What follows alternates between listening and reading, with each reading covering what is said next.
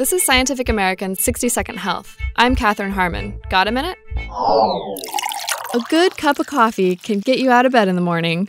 But for heart patients, coffee is often on the list of things to avoid. The American Heart Association advises that it might increase the risk of heart failure. But a new report suggests that moderate coffee drinking could actually lower the odds of heart failure. The findings are in the journal Circulation.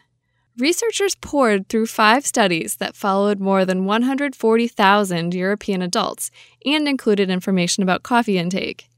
People who drank about 16 ounces of coffee a day, a grande in Starbucks speak, had about an 11% reduction of the risk of heart failure.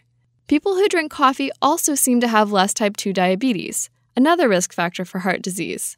But that doesn't mean it's time to start ordering the venti.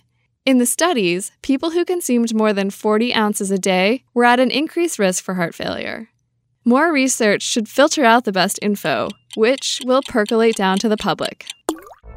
Thanks for the minute. For Scientific American's 60-Second Health, I'm Katherine Harmon.